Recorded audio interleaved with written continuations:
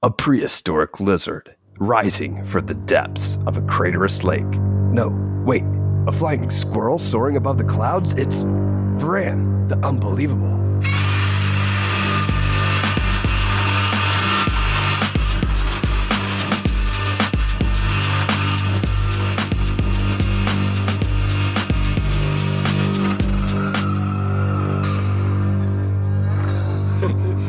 Is Varan / Varan, is it based on a flying squirrel? Because it certainly seems like it at one point. I mean, once he takes off, he looks like one. I mean, that much is for sure. You know, there's something really confusing about this movie, Eric. Whether it's Varan or Varan? Yeah, I agree. That too. I had to look it up online to see if he had wind powers or not. Because every time he shows up, it's like hurricane force winds when he's just walking on the ground. And I'm like, what is causing this? Does he have hurricane powers? And I don't know it. And I'm like, I look it up. He doesn't have any like special powers.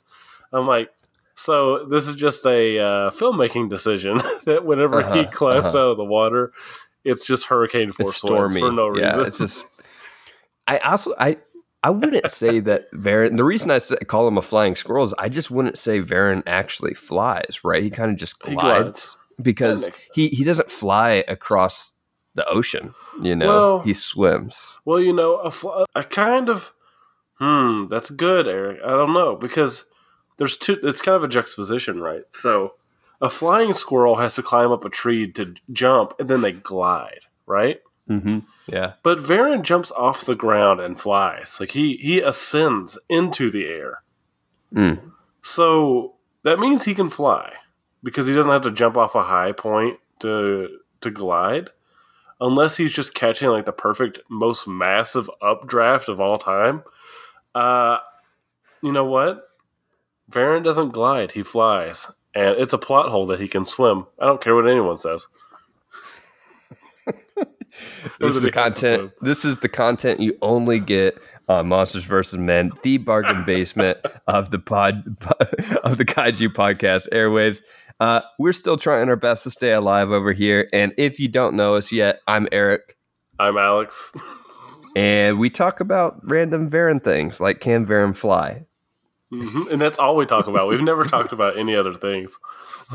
Exactly. Hey, but before we jump into the rest of Varan, and more Varan versus Varan the Unbelievable, which I'm sure we'll get into. But before we jump in, hey, today's MVM Plus I'm looking forward to because we're going to do an over-analysis of the just released news of Godzilla Singular Point. So, Alex, I'm going to put on my best detective hat. You're going to put on your best detective hat. And we're going to uncover the secrets based on that one released photo. Are you ready to uncover the secrets and be YouTube sensations? Pika, Pika. Get it? I'm Detective Pikachu. That had no sort of connection, but I'm here for it. He's a pocket monster, Eric? I get. Pocket monsters versus men. That's what we are when we are being listened to on a phone, Eric. Oh my gosh. Oh man. No, but I am looking forward to it.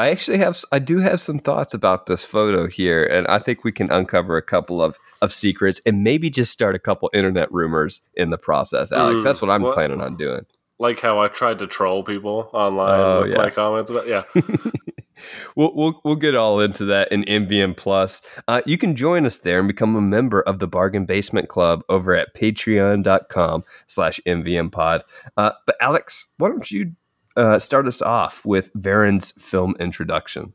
Yeah, so Varan marks the first of many for scriptwriter Shinichi Sekizawa, who goes on to write several of the films upcoming in this series and many of the films we've already seen, including most of the Showa-era Godzilla films.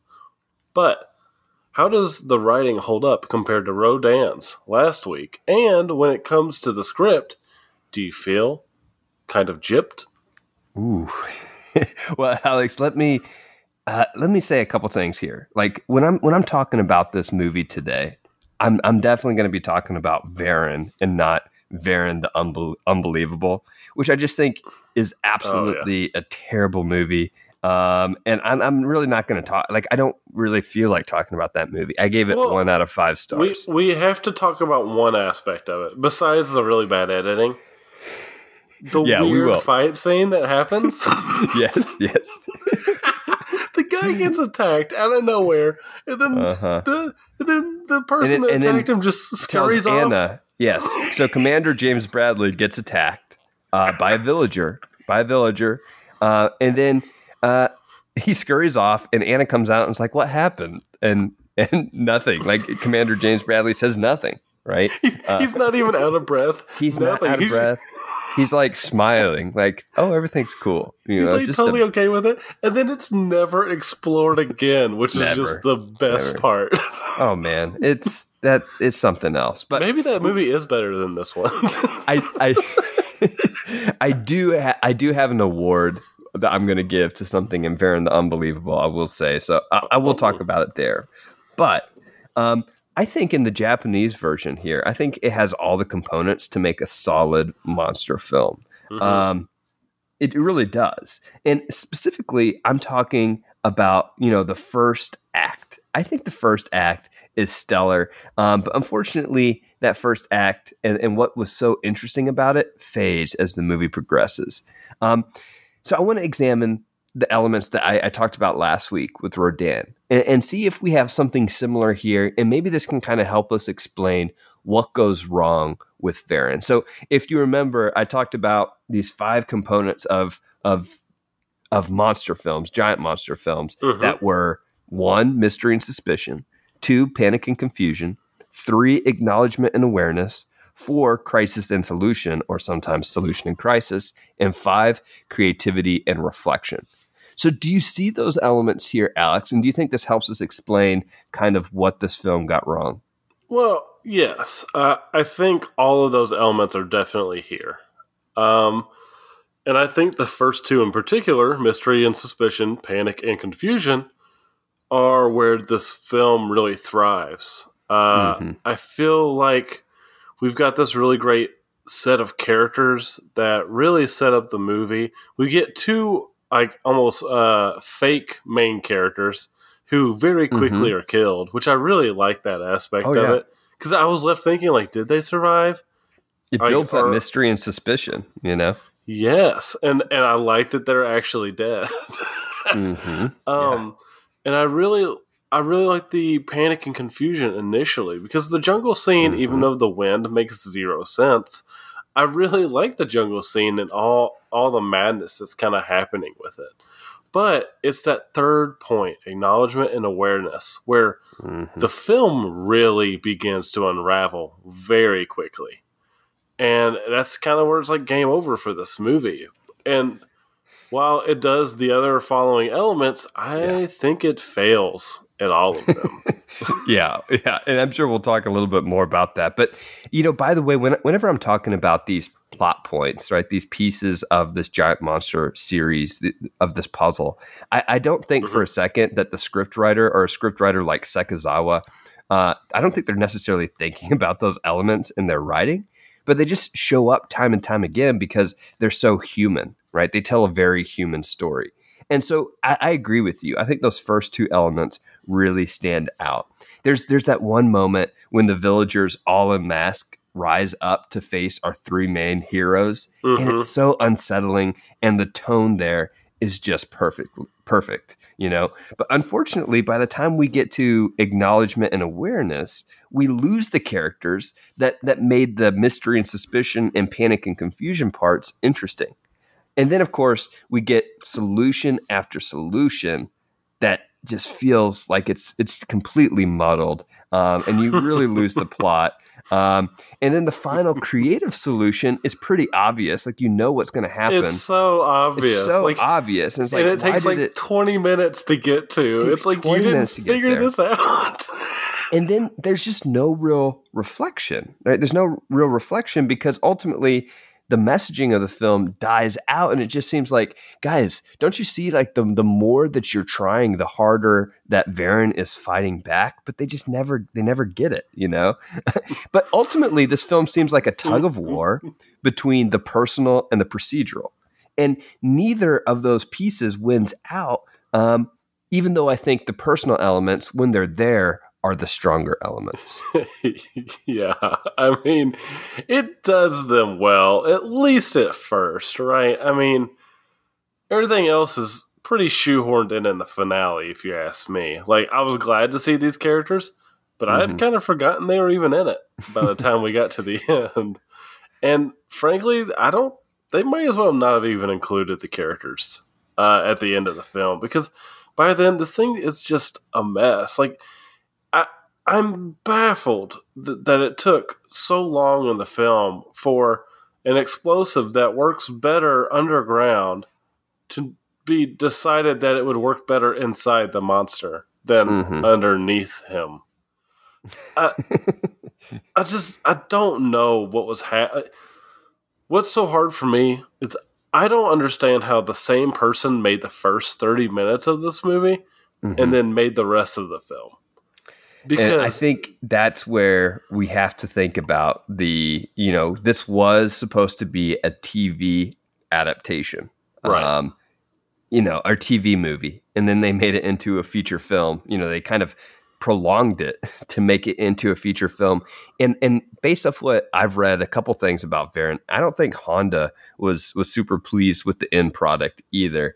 And it does seem like there are several just moments that are shoehorned in just to extend it. But I think some of those personal moments wouldn't feel so shoehorned in if it wasn't so much filler with stock footage. Yes. And that stock footage that goes on and on and on make the other parts, the more interesting parts, feel shoehorned. So I agree with you. Exactly. Yeah. I mean, if they had shaved, I think they probably had to shave more than 20 minutes off even to make this thing redeemable, probably more than that. But because of that length, that big bloatedness of just seeing missiles fired at Varen nonstop, the movie just becomes so hollow and heartless by the end. There's the only emotion that's elicited through as a through line through the entire film is all because of Ifukube's score, which is just completely excellent. But I don't think there's really much in this film to justify its existence to be anything more than a stepping stone for Toho. That may be a little bit harsh. That may be a little bit harsh because I do like, as I said, I do like the personal elements. I think the jungle scene where they go search for Jen, who has just ran after his dog Chibi, it feels like, honestly, I love that feels part. like Throne of Blood. Have you ever seen that Kurosawa film, Throne of Blood? It's so mysterious and so eerie. The fog of that scene is great. And you mentioned Ifukube's score, and that has to be mentioned because at first you're like, what the heck? They're using the same scores. Oh wait, this is where that score started, right? This is where that classic score we've become used to at this point. This is where it actually came from. And it builds the tension that adds to scenes like that jungle scene, that in its eerie otherworldliness. But then once you start getting used to that music, the music stops and you're just there in the jungle with the fog. And it seems like the trees are all around you and it feels claustrophobic. And the way that tone is set in the first 30 minutes, you have to admire that at least. Yeah. And yes, another thing you have to admire, I think, is Varan's design. I think Varan is an interesting looking monster. You have the spikes, which I think are really interesting on his back. And then, of course, some of the abilities that we've already talked about might leave you scratching your head, but they are pretty interesting. Yeah, his design, I really like Varan's design. I have no problems with the monster himself, really. But it's just, I feel people are going to maybe not like this.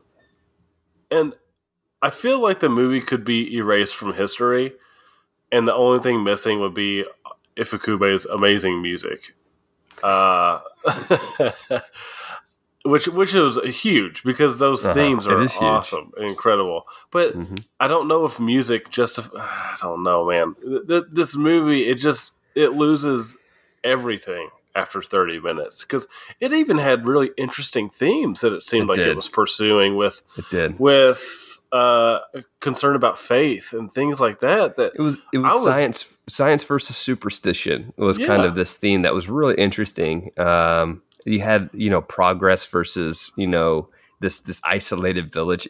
All of that was really interesting, and you're right, it's dropped, and there is no real messaging at the end, and that is disappointing. And I think the reason I'm so kind of disappointed with this movie is because and I think maybe this is why Twitter and just the general community dislikes this movie so much, is because it shows so much promise. Mm-hmm. You see all that promise, and it just evaporates so quickly that it's just so disheartening. Like I was like really disappointed when it happened, and it just kept going on because I thought maybe Twitter was being a little hyperbolic about this movie, and in the end, I'm pretty much agreeing with them. Yeah, well, I think we've got about 60 minutes of a good film overall, of close to 90. So I may be a little less harsh than you are, but I definitely understand what you're going for. You know who else I want to hear from, though, Alex, regarding Varen? It's the theometer. Welcome back to another Theometer. This week, we are talking about a movie, Theo, called Varen the Unbelievable. Are you ready for Varen the Unbelievable? Si. Okay, let's do it. So, here's the monster. Tell me what you think about this monster here. You see the shicks? They're kind of like scared. They're scared? Yeah. You have the shick staking. I can't even say that right. Stick shaking. Oh, there's Varen. What do you think about Varen? I feel like he looks like Godzilla. What do you think about his spikes? Look at though. What do you think about spikes? I feel like there would be a lot spikier than you guys would think. Yeah. Is Varen scarier or less scary than Godzilla? Scarier than Godzilla. Really? What makes him scarier than Godzilla, do you think? Magusta Godzilla. All right, that's great. But what makes him scarier? You think he's scarier than Godzilla? I think. Why? What makes him scarier? He has those spikes. Those spikes? All right. Interesting. On your Theo scale of scary, how scary is Varen? Probably 100.5. 100.5. Wow. 100.5. You heard it here. Varen is 100.5. All right. Until next week. Adios. Adios. All right. Welcome back into our awards. Let's go ahead and jump into these, Alex. Who do you have for your coolest character award? Mine is Priest Guy. He's the priest. He's the village priest. And he died. He might be the first one to die from Varen. I'm not sure, but he dies trying to protect everybody in the way that he believes it will. But really, the coolest thing is that he's just so committed to shaking that stick. He is committed to shaking that stick. You are right, Alex. Yeah, what about you, Eric? So for me, there's no question. And the priest guy is cool, but the coolest character is Dr. Sugimoto, who's played by Kureha Senda, who is actually quite the prolific actor when you take a look at his filmography. But Dr. Sugimoto, he just remains so stoic and so calm in every situation. It's almost comical until you realize that he's just taking everything in and ultimately coming up with the solutions. Now, he should come up with that solution about like 24 hours earlier, as soon as the potential for that solution arises. But I will give him a little bit of credit. He is a listener and a processor.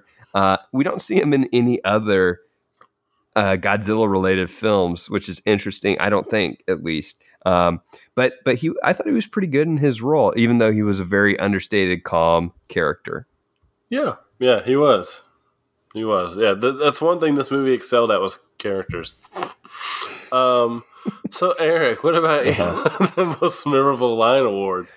So this is the one that I chose from the English dub, which is more than an English dub. It's an English butchering, and it's from Commander James Bradley. And Commander James Bradley says to Anna, his wife, "It's all clear, little one." Right? And this is towards the end of the film. And so, like, all I was thinking is, like, man, I want this movie to be all clear as soon as possible. And honestly, just the line to his wife was also just demeaning, and it represented their whole relationship. Like, she just tagged along with him, and he just kind of patted her on the head like a pet. And I was like, this is pathetic. Right? One thing I want to say is that she was right, and he is the reason that so many people died. I agree, right? Like, she was right the whole time. Yeah. It doesn't, like, the English doesn't make that any sort of clear or like put any sort of blame on him at the end. Oh, really. No, not It's whatsoever. Like, you just have to read into it. I mean, not even read into it. You just have to look at the film and be like, oh yeah, he's a complete jerk. yeah, he is. I mean, he just is. Now, actually, interestingly, I don't think his performance is bad. Like, I'm not saying this guy, Myron Healy, has a bad performance. Like, it's actually pretty decent. I actually think, like, the actors, it was almost like a noir-like performance. It was. And honestly, like, it wasn't a terrible performance. It was a very terribly edited together, like, insanely bad. God. I couldn't believe how badly edited this thing was. I had to show Cece several times, and it gave us a good laugh. Yeah, it was really ridiculous. But it's all clear, little one. We've made it clear, Vren, that unbelievable, Alex. What about you? The most memorable line award? Well, your award actually makes me think that just unbelievable could be wiped from history, and we'd be okay, and we'll just leave Varan. How about that? There we go. That's fine.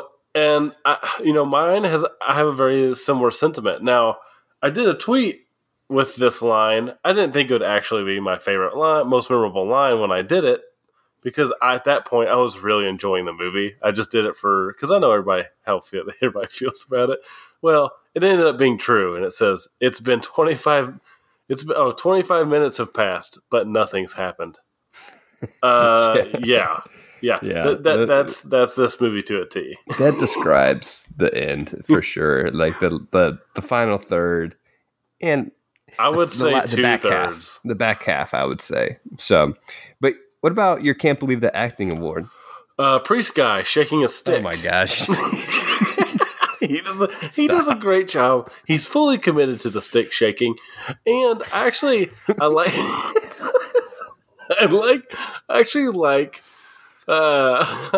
when they're all yelling for the boy to come back who's followed their dog, and then they decide to break the barricade, and they're all going. It looks like the person that's playing that character is out of character in that moment. Like, he didn't know he was in the frame, because he just looks like he's just kind of watching everybody act. Like, he's not reacting in any way. I noticed that too. Yeah. Oh, you did? It was interesting. Yeah, it was interesting because he was an interesting character to me, beyond the shaking of the stick. But speaking of that, I thought another obvious choice here. Like, I think the Can't Believe the Acting award has to go to Fumiko Hanma. Who's that? It's Jen's mother, because she's just such a minimal role in this movie. Yes. But the way that she sells her pain when Jen runs away makes you genuinely scared, because, like, she's probably seen some things. I was like, oh my gosh, she is really going for it. And it's a couple of times. Like, it's not just that one scene. There's a couple of times where real emotion is shown from this actress. And, whenever he comes back and is reunited with his mother, once again, there's a genuinely touching moment because of her. So I was impressed. In her small role, she took the Can't Believe That Acting award. Yeah, she does do a good job. That's a good point. Point. Completely forgot about her, but as soon as you said her, I just picture her like screaming at the gates. It's Yeah. Excellent little visual. What about Mhm. your standout effect award? So I thought about going with Varen, the suit in general, but I'm going to go with the fog that I mentioned a little bit earlier in some of those early jungle scenes because it really set the tone. There was that just eerie, otherworldly tone from the beginning of this film that the villagers played into themselves that could have made this film really interesting. And I'm hoping we see more of that sort of element maybe next week with Mothra. But I'm going to go with the fog just because it really took me back to Throne of Blood and set the tone really well. Oh, okay. Mine were in the same scenes, or I guess later scenes, and this is literal. I took the award literally this time. Standout effect, the one that I can still not explain. I mentioned it earlier. The wind that accompanied Varen for no reason, not when he was flying, but when he's just walking around. Hurricane force winds. Now maybe he's just a gassy monster. I don't know.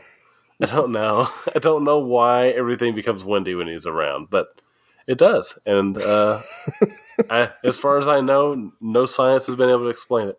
Oh man, what about your that's a good shot award, Alex? You could take your pick. There's a couple of them, but anytime Varen is sitting in front of a rock and there's a submarine going over his head, it's just like an excellent piece of art. Those were funny. Like he's like seems like he's sitting with his back against a rock. He's That's like exactly chilling out there. it. And there's these little torpedoes on both sides of his head just falling there. And he's like, yo, what's up? It is completely it's out of tone with the rest of the film. Yeah. And it's just so bizarre visually. It's just it felt like it belonged in like a Gamera movie, like Showa era Gamera. Uh-huh. Well, but it's bizarre. What about yours? Mine is when our trio of heroes after the first two have been killed. We've got Kenji, Riko, and Horiguchi. They make their way through the jungle in search of this village. And once again, you had that eerie moment and you get that music and then the music stops. And then there's this quick shot up, like to the sky above. Like you're looking to see the sky, to see like what is the sound that's being made. And the camera looks up, and you can't really see the sky. It's covered by the canopy of the jungle. Mm-hmm. And once again, you get that claustrophobic feeling, and that tone is set. And it's just that small little shot, that small little detail that helps sell the suspense in these early scenes. So that was my that's a good shot award. Okay. Now, Eric, you mentioned that you had another award. I had a thing as well. I had a challenge for you, and it was to say something nice about the English version. Well, I don't have another award today, but I think I said it. I think the acting is fine in the English version. Myron Healy is fine. He can't help that his script is pretty patronizing and demeaning, but yeah, he does fine. That's all I got. Yeah, I liked Varen's suit design. Oh man, does that even count? No, not really. But I'm with you. It's the acting. I like the noirish, almost feeling tone, even though it totally didn't belong. Yeah. But I just enjoyed that one aspect, and that was what kept me vaguely awake during that one. Nice. Well, let's go ahead and rate and rank this, and we're just really ranking out of the Toho films that we've seen so far, Alex. So where does this non-Godzilla Toho films? Yeah, non-Godzilla Toho films. Good point. Where does this fall in your rating and ranking? So this falls at the very bottom. The English version goes to the very, very bottom. We've only seen one movie. I know that these are worse than what we've got left. But I'm not going to say everything bad, right? The mystery and the suspicion part of the film are all way up there. It honestly, it lasts probably until Varen destroys the village, and even when they first start the attack on Varen. But after that, it's at that point in the film, it just kind of starts falling apart, because up to that point, I was like sitting here laughing to myself, thinking, why does the Twitter crowd hate this movie? This is going to be Eric and Alex putting out our contrarian viewpoint all over again. Mm-hmm. And then the rest of the movie happened.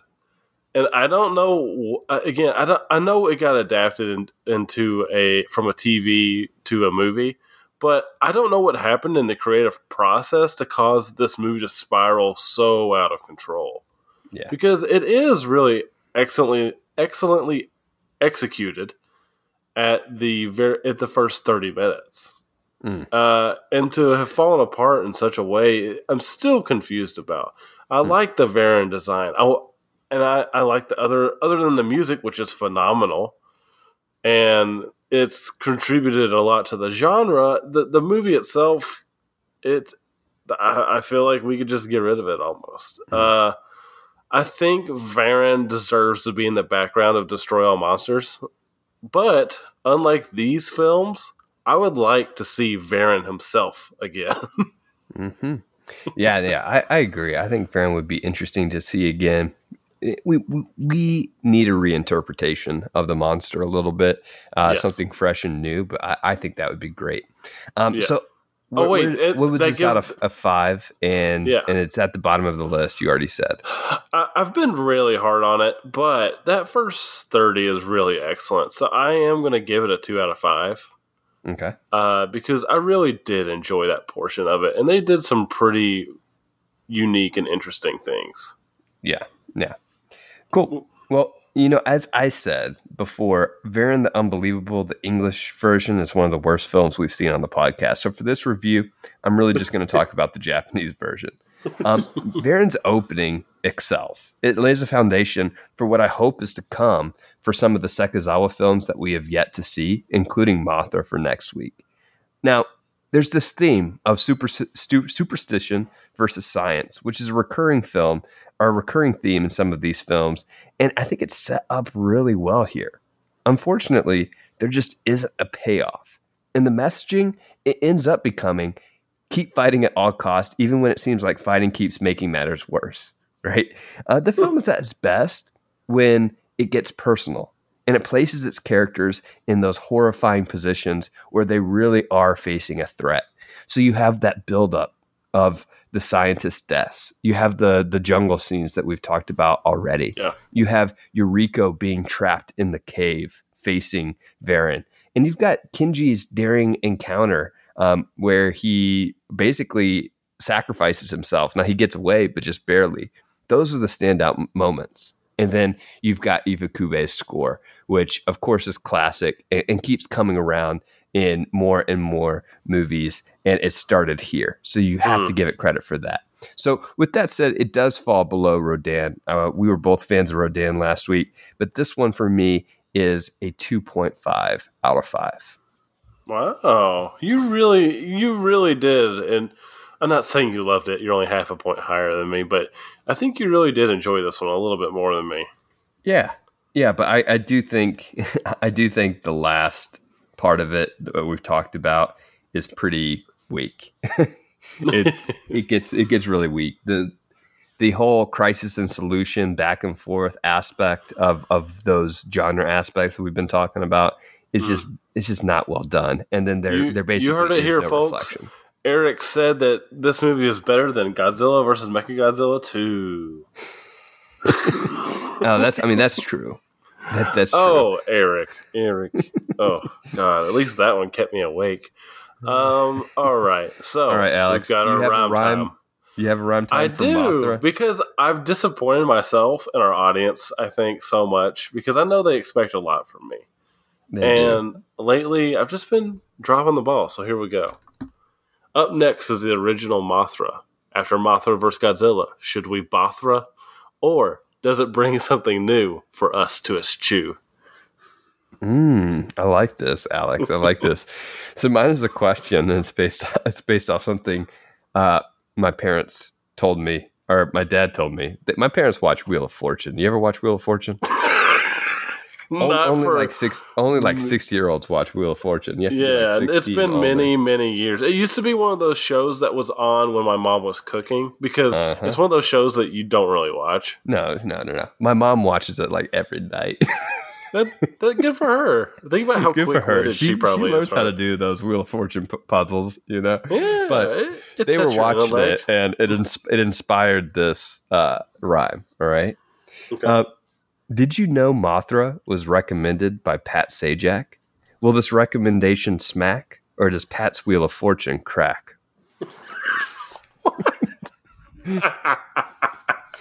This is true. Well, it was true. It was recommended. I think it came up somehow, and he recommended it in his little chat.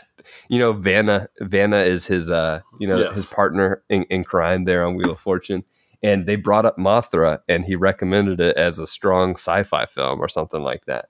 When was this? It was like a couple months ago. My dad told me about it. So. You were watching it at home. No, I wasn't watching it. Come clean, sir. Come clean. Oh man, yeah. Dang it! Oh, man. DVR set every night, 6 p.m. All right. Let's wrap it up. Wheel of Fortune Spinners Club. There is some sort of there's some sort of club membership. Yeah, that I may or may not be a part of. All right. Well, let's go ahead and we'll jump into MVM Plus here, Alex, to talk about Godzilla Singular Point. But as always, you can follow us on Twitter and Instagram at MVM_pod. On Letterboxd, I'm Eric Neely and Alex is Alex Cornett. You can email us. Or you can follow Eric's Wheel of Fortune account at God. Mr. Eric Neely Wheely. You can email us mvmpod@gmail.com or leave us feedback at mvmpod.com. And as we said, you can join us MVM Plus and get Alex to make fun of me more. You can become a Bargain Basement Club member at patreon.com/mvmpod. Monsters vs. Men is produced by Alex Cornett. Executive producers are Faye Basier and Michael Herndon. Special thanks to our wives, Rock Band for PlayStation 3, Senior Honda, Drew the Collector, our Instagram connector, and you, the listener, as always, for listening. Until next week, try to stay alive.